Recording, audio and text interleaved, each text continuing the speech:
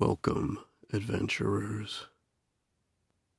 An odd band of adventurers have come to an odd moment in their journey, one of them robbing the other.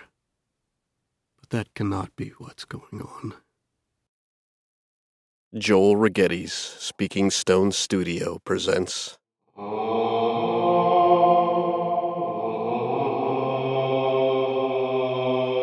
Tales from the Dungeon.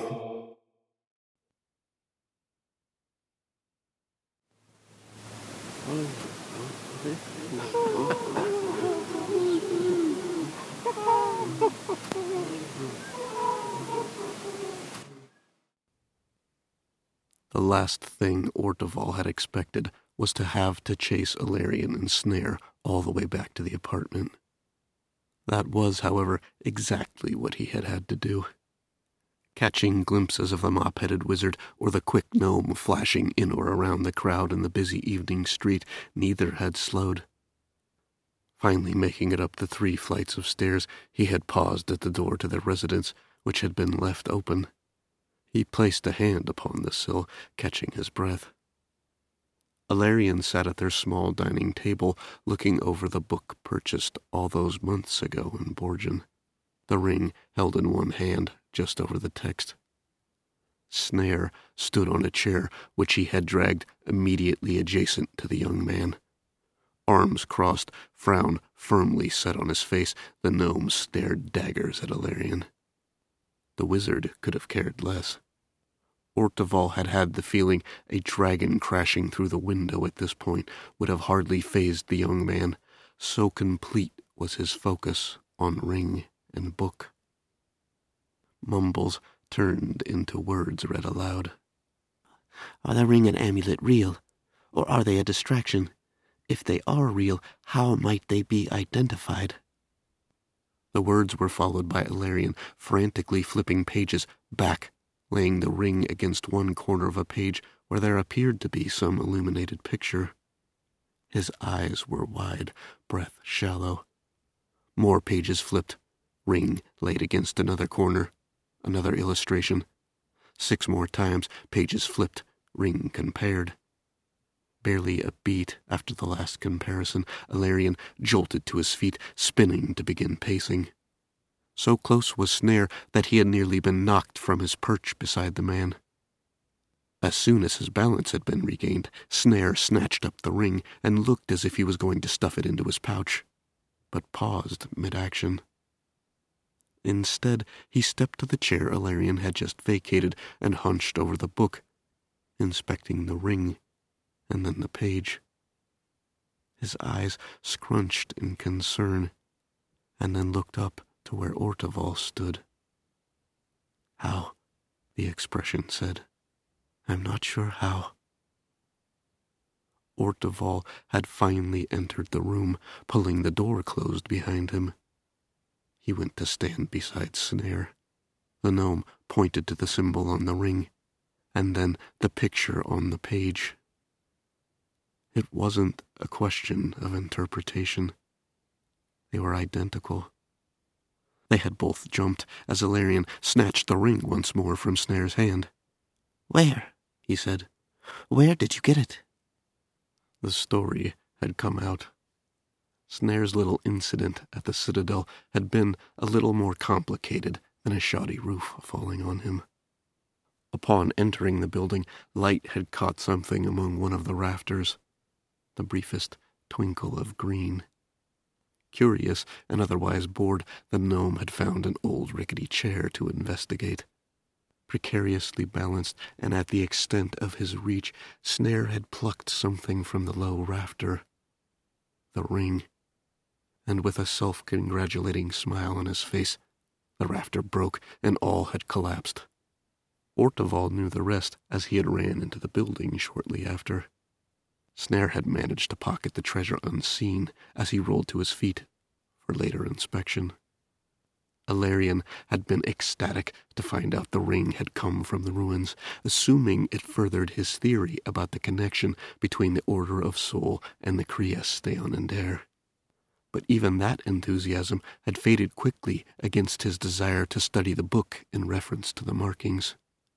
In the book, scattered throughout, were pictures containing symbols. With the ring as a reference, it became easy to pick these out. Alarion spent the remainder of the night and most of the morning making a detailed study of every page. He had a list of 87 different symbols or characters upon finishing. They composed an alphabet or cipher unfamiliar to any of them. Orteval had been as distraught as Alarion was thrilled. For over a year he had presumed this whole escapade to be a complete waste of time. A hunt for Sleards. In the face of this inexplicable turn of events, he didn't know what to think. His mind kept telling him it had to be a hoax, but he kept coming back over and over to one thing. How could a book purchased in Borgen 11 months ago contain information found on a ring they had just acquired through complete coincidence in ruins over 200 miles from the same said city? Alarion had cleared the table of all but the book. Orteval and Snare watched what he was doing with the greatest interest, for possibly the first time in all of their journey. The wizard went to the kitchen, pulling a pinch of salt from a jar with his right hand, and then proceeded to the hearth, where he pinched up some soot with his left. Alarion then returned to the table and began to chant under his breath. Some arcane ritual. For almost a quarter of a bell the wizard chanted. It ended with Alarion snapping fingers on both his hands over the book, the salt and soot making a small poof that surprisingly sparkled like embers for a beat, and then went out. It had been immediately followed by the young man sitting, flipping the book open to each of the symbols, and then furiously taking notes. Nearly a bell went on in this way. When he was done, beside the list of symbols he had plucked from the book were notes. He showed them. It was an alphabet, or a symbolic language of sorts. There were many things written by each of the symbols. Next to one symbol that was a circle with a line slashed through it, he had written TH, sun, rotation, warmth, love. "It is not precise," Alarion had said. "It will require more study." After his long night, Alarion had finally slept for a few bells. Orteval and Snare sat awkwardly with their thoughts, neither really wanting to be the first to admit that there was something to what they had been about all this time. Snare had been the one to finally break the impasse. "If this is real," his fingers questioned, "what are the odds these druids may have hoarded treasure?" Alarion woke just before dinner. The ring, which Snare had jealously guarded until last night, now sat untouched on the table, as if the gnome was afraid of it. They had shared an almost mythical silent meal, absent of Alarion's ramblings. When they had finished, Alarion reached out and picked up the ring, spinning it about a few times. He held it up to the light, and then slid it on to the ring finger on his right hand.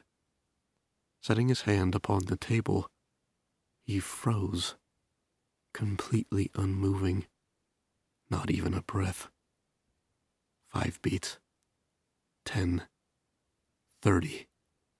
Orteval stood quickly. Snare frowned. What had the young fool... "Do you feel that?" Alarion spurted out. Snare flinched. Orteval clenched his chest in response to the wizard's sudden reanimation. "Feel what?" Orteval had said in an exasperated tone. It's a feeling, a force, pointing that way." Alarion had reached out a hand and pointed vaguely past Snare to a wall near the door. To the wall. There was a long pause. "No, past that. A long way past that." Alarion had removed the ring, and the feeling had dissipated.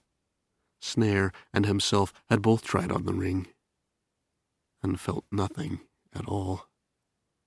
Had this been 2 days ago, Orteval would have believed Ilarion had finally tipped over the cliff into lunacy. But seeing all that he had seen, that nagging question kept coming back over and over. The ring and the book. It had been decided they would follow this pull that Ilarion was feeling. However, not knowing what power was behind it, or what might lie at the end of this journey, Orteval suggested some more muscle might be appropriate. Ilarion could have cared less, so eager was he to follow this lead. He had given Orteval a day to procure some extra help. Not ideal. Finding good help on that short of notice would be difficult. For every one seasoned adventurer, there were 20 or more that claimed to have killed a storm giant or slapped a dragon, while never having lit a campfire. Orteval had taken Snare, and they made their way out of the district academia and into the Grand Market district. The district lay just inside the main southern gate and was filled with people coming and going, with merchants looking to dump their wares as quickly as possible, both overpriced and underpriced. It was a constantly changing sea of people and things, and there were always adventurers for hire. They began circulating word upon their arrival. By dinner, they had passed over several candidates, including a human soldier who claimed to have killed 500 gnolls in the Gnoll Wars. By himself. Supposedly, he had traveled through the crawling ice pass several times, and you guessed it, felled several ice giants. A halfling scout had shown some more promise, but she had a sharp tongue and several glib answers that had Snare glaring in disapproval.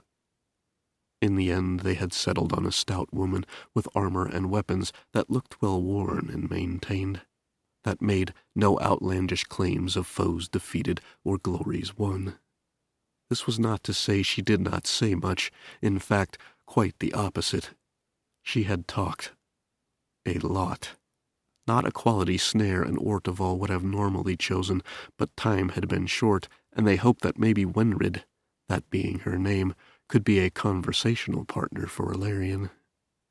So it had been with winter's chill waning, and the days growing longer once again. They left their apartment, and Jamato behind. According to Ilarion, it had been more like following a scent than a compass. Sometimes it was stronger, sometimes it was barely there at all. South they went. They spent nearly a bell sitting at the intersection of the last road and the root road, as Ilarion decided which to take. The root road it had been, and after a day's travel, the young wizard felt certain they had made the right choice. Their hope that Winred and Ilarion would keep each other occupied with their idle chatter had failed miserably.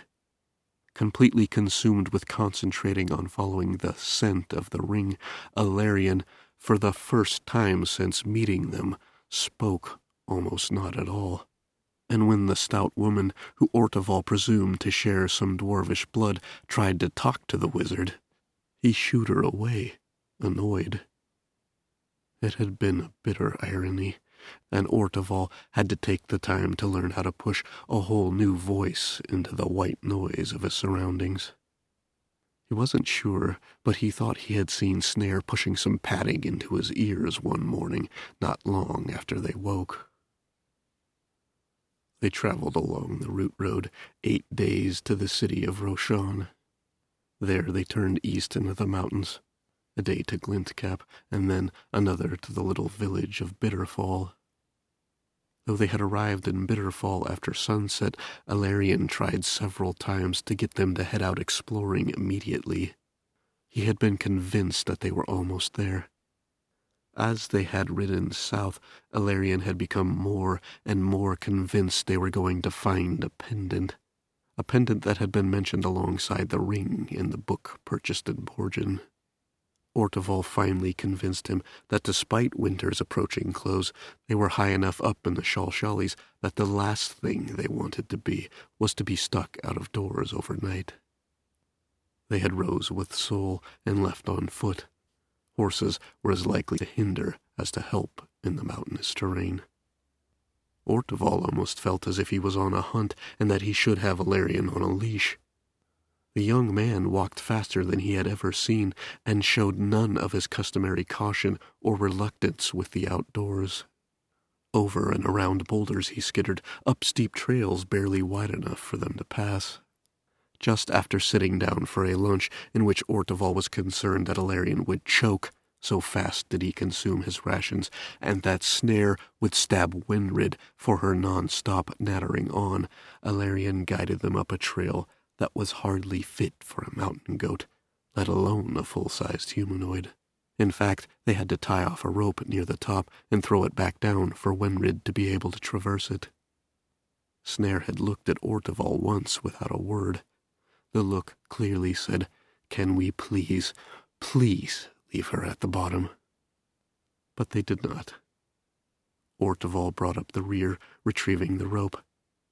He had come to the top of the rise to find they were on a small, rocky landing. Before them was a partially collapsed entrance into the mountainside. Orteval's first impression was that it was a naturally occurring crack or cave. But that had changed when he saw Alarion squatting near the opening, inspecting the remnants of a broken column or pillar. As Orteval coiled the rope in his hand, the wind tugged at his cloak, pulling and pushing it out behind him like a banner. Even in the full afternoon light, it wasn't warm. Ahead of him, the wizard stood shakily and turned back toward them. There were tears formed in the corner of his eyes, but not of sorrow, and not from the cold air. The young man wore a look of joyous disbelief openly on his face instead. A pale hand extended out, pointing to the remnant piece of pillar he had just stood before. "The symbol we have. It must be here." Orteval barely knew what to do. He, too, was dumbfounded.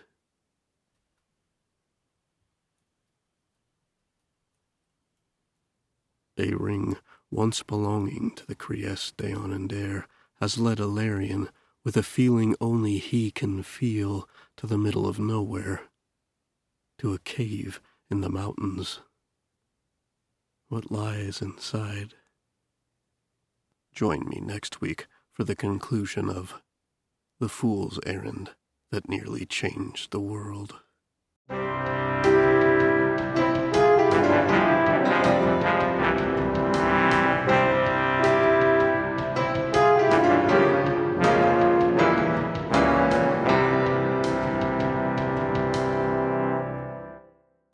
And here we are again, friends, at the end of yet another episode.